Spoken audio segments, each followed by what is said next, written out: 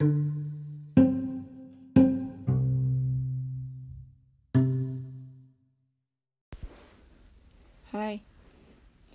I'm your storyteller,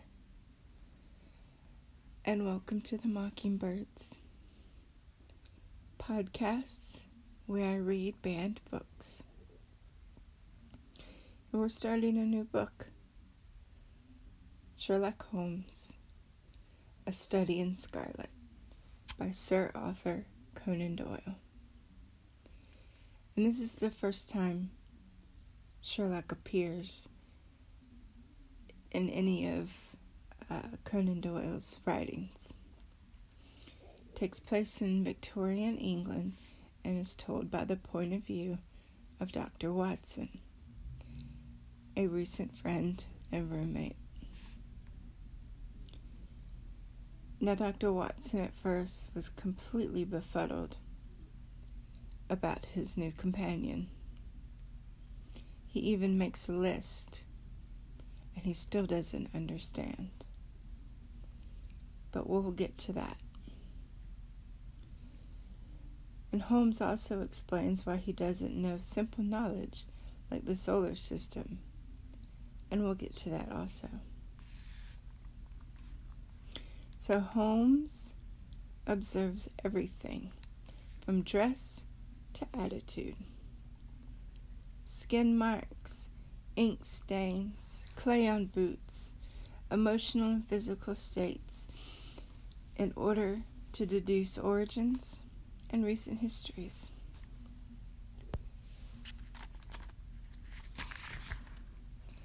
Meeting Watson the first time,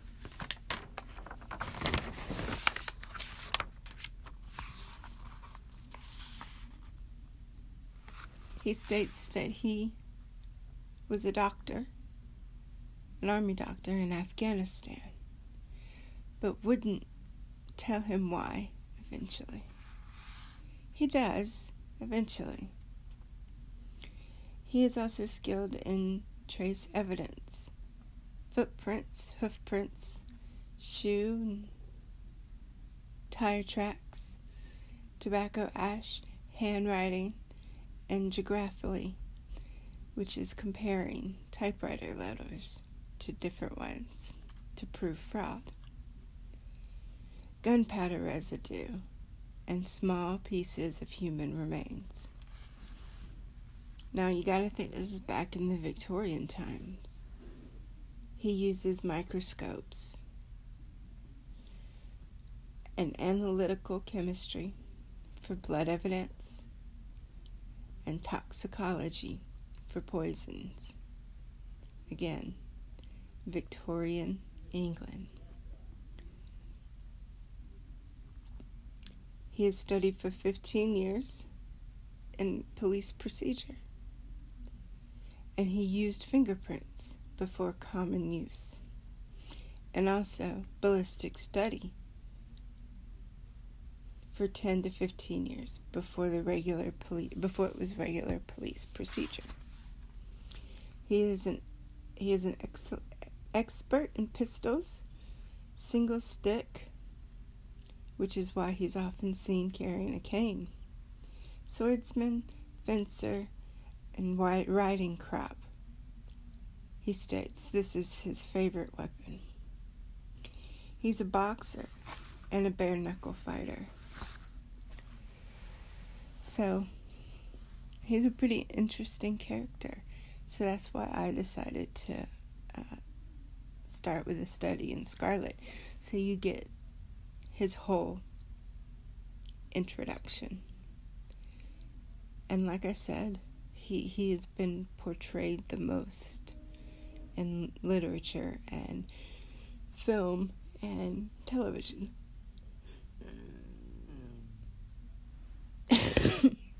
Sorry. So, let's get on with the book. There are games afoot.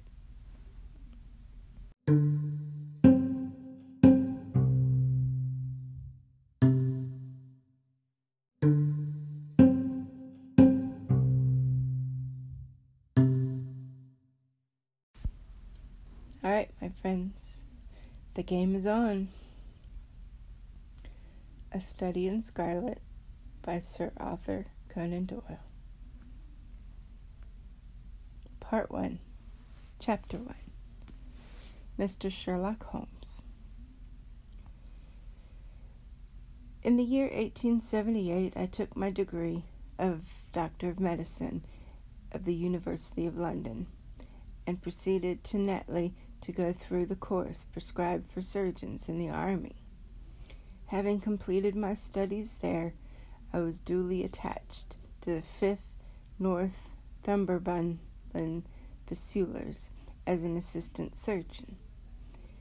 The regiment was stationed in India at the time, and before I could join, the Second Afghan War broke up.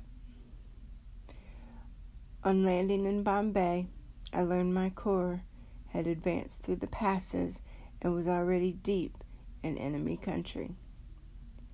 I followed, however, with many other officers in the country. Many other officers who were in the same situation as myself, and succeeded in reaching Kandahar in safety, where I found my regiment and at once entered my new duties. The campaign brought honors and promotion to many, but for me it brought nothing but misfortune and disaster. I was removed from my brigade and attached to the Berkshires, for whom I served at a fatal battle in Maiwand. There I was struck on the shoulder by a Jezebel bullet, which shattered the bone and grazed the subclavian artery. I had fallen into the hands of the murderous Gahas, had it not been for the devotion and courage shown by Murray, my orderly, who threw me across a packed horse and succeeded in bringing me to safety to British lines. Worn with pain and weak from prolonged hardships which I had undergone, I was removed with a great train of wounded sufferers to the base hospital at Peshawar. Here I rallied, and I had almost improved so far as to be able to walk the wards and even bask upon a little veranda, where I was struck down with intermittent fever that was a curse of our Indian possessions. For months my life was despaired of, and when I last came to myself and became convalescent, I was so weak and emaciated that a medical board determined that not a day should be lost in sending me back to England. I was dispatched accordingly to the troop ship Ornates, and landed a month later in Portsmouth Jetty, my health inevitably ruined, and with the permission of a paternal government, to spend the next 9 months in attempting to improvement. I had neither kith nor kin in England, and therefore as free as air, or as free as an income of 11 shillings and 6 a day a day would permit a man to be. Under such circumstances, I naturally gravitated to London, the great cesspool in which all loungers and idlers of the empire had irresistibly drained. There I stayed for some time in a private hotel in the Strand, leading a comfortless and meaningless existence, spending such money as I had considerably more freely than I ought to. So alarming did the state of my finances become, I soon realized that I must either leave the metropolis or rusticate somewhere in the country, or that I must make a complete alteration in my style of living. Choosing the latter alternative, I began making up my mind to leave the hotel and take up my quarters in some less pretentious and expensive domicile. On the day I'd come to the conclusion, I was standing at the Criterion bar when someone tapped me on the shoulder. Turning around, I recognized young Stamford, who had been a dresser under me at Bart's. The sight of a friendly face in the great wilderness of London was a pleasant thing indeed for a lonely man. In my old days, Stamford had never been a particular crony of mine, but now I hailed him with enthusiasm, and he, in his turn, appeared to be delighted to see me. In exuberance of joy, I asked him to have lunch with me at the Holborn, and we started off together in a hansom. A hansom is a horse-drawn buggy. Whatever have you been doing with yourself, Watson? He asked in an undisguised wonder, as we rattled through the London streets. You're as thin as a lath and brown as a nut. I gave him a short sketch of my adventures, and it hardly concluded by the time we reached our destination. Poor devil, he said, commiseratingly, after I'd listened to my misfortunes. Well, what are you up to now? Oh, looking for lodgings, I answered, trying to solve a problem as to which it's possible to get comfortable rooms at a reasonable price. That's a strange thing, remarked my companion. You're the second man today who had expressed to me. And who was the first? He asked. Oh, a fellow working in the chemistry laboratory up at the hospital.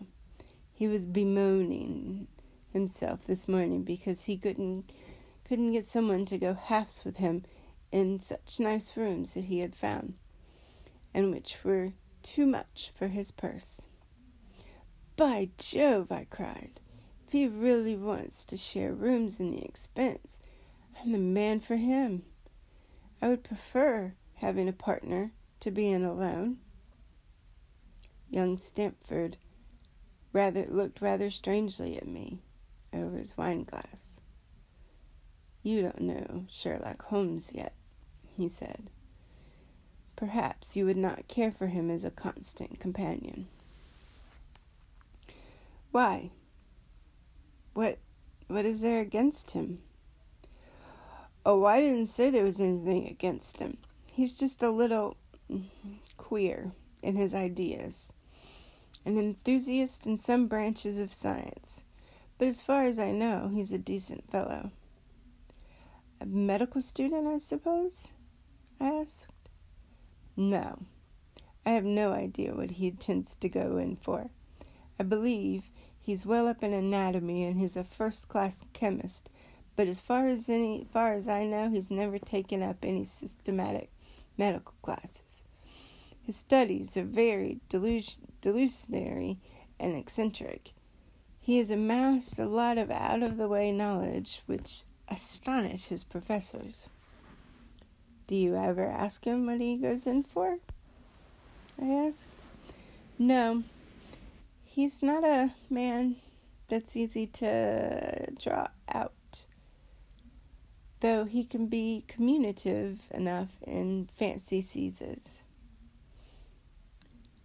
I should like to meet him, I said. If I'm to lodge with anybody, I would prefer a man of studious and quiet habits.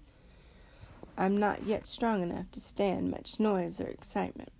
I had enough of both in Afghanistan to last me for the remainder of my natural existence. How can I meet this friend of yours? He's sure to be in the laboratory, returned my companion. He either avoids the place for weeks, or he's there, working from morning till night.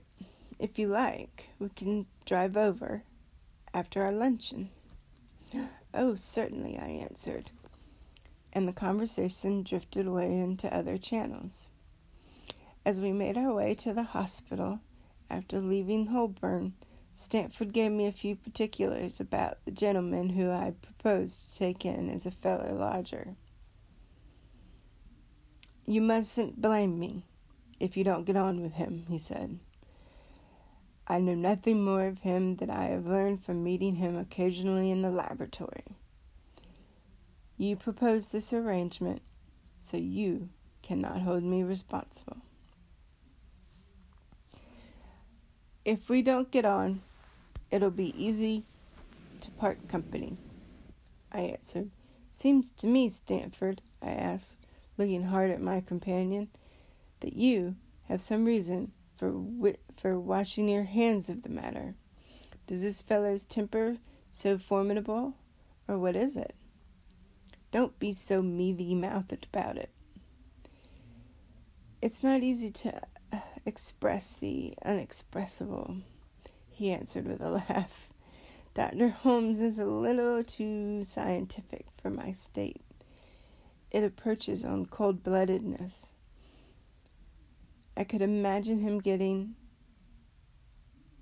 a friend a little pinch of the latest vegetable alkaloid, not out of malevolence, you understand, but simply out of the inquiry in order to have an accurate idea of the effects. To do him justice, I think it would take it himself. He would take it himself with the same readiness. He appears to have a passionate for the definite and exact knowledge. Very right, too. Yes, but it may be pushed to excess. When it comes to beating the subjects in the dissecting rooms with a stick, it's certainly taking on rather bizarre shape. Beating the subjects? Yes, to verify how far bruises can be produced after death.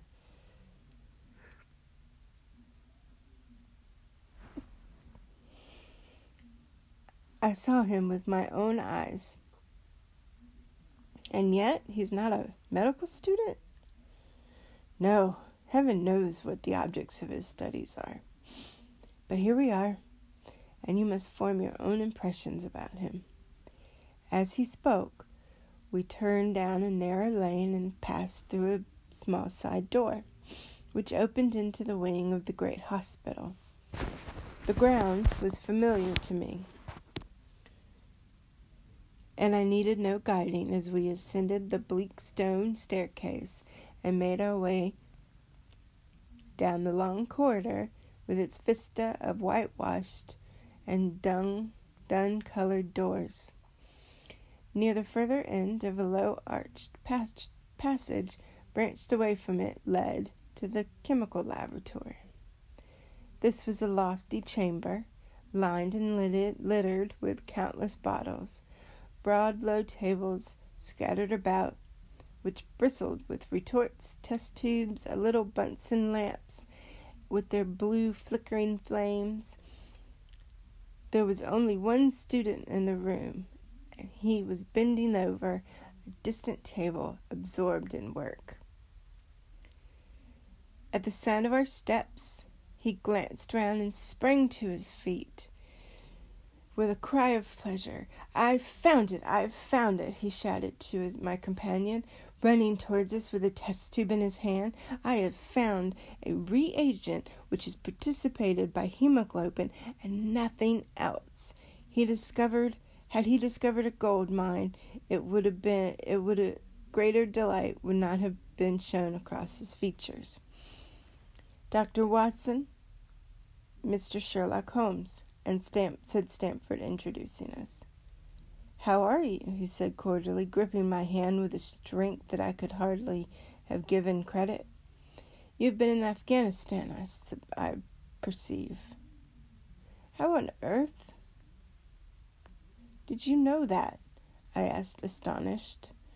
Never mind, he said, chuckling to himself. The question now is about hemoglobin. No doubt you had seen the discovery of mine, the significance. It's practically chemically, no doubt, I answered, but practically, why, man, is the most practical medico-legal discovery in years. Don't you see? It gives us an infallible way to test for blood stains. Come over here." And he seized me by the coat sleeve in his eagerness and drove me over to the table. "Let's have some fresh blood," he said, digging a long bodkin into his finger and drawing off the resulting drop of blood in a chemical pipette. Now, I know that this small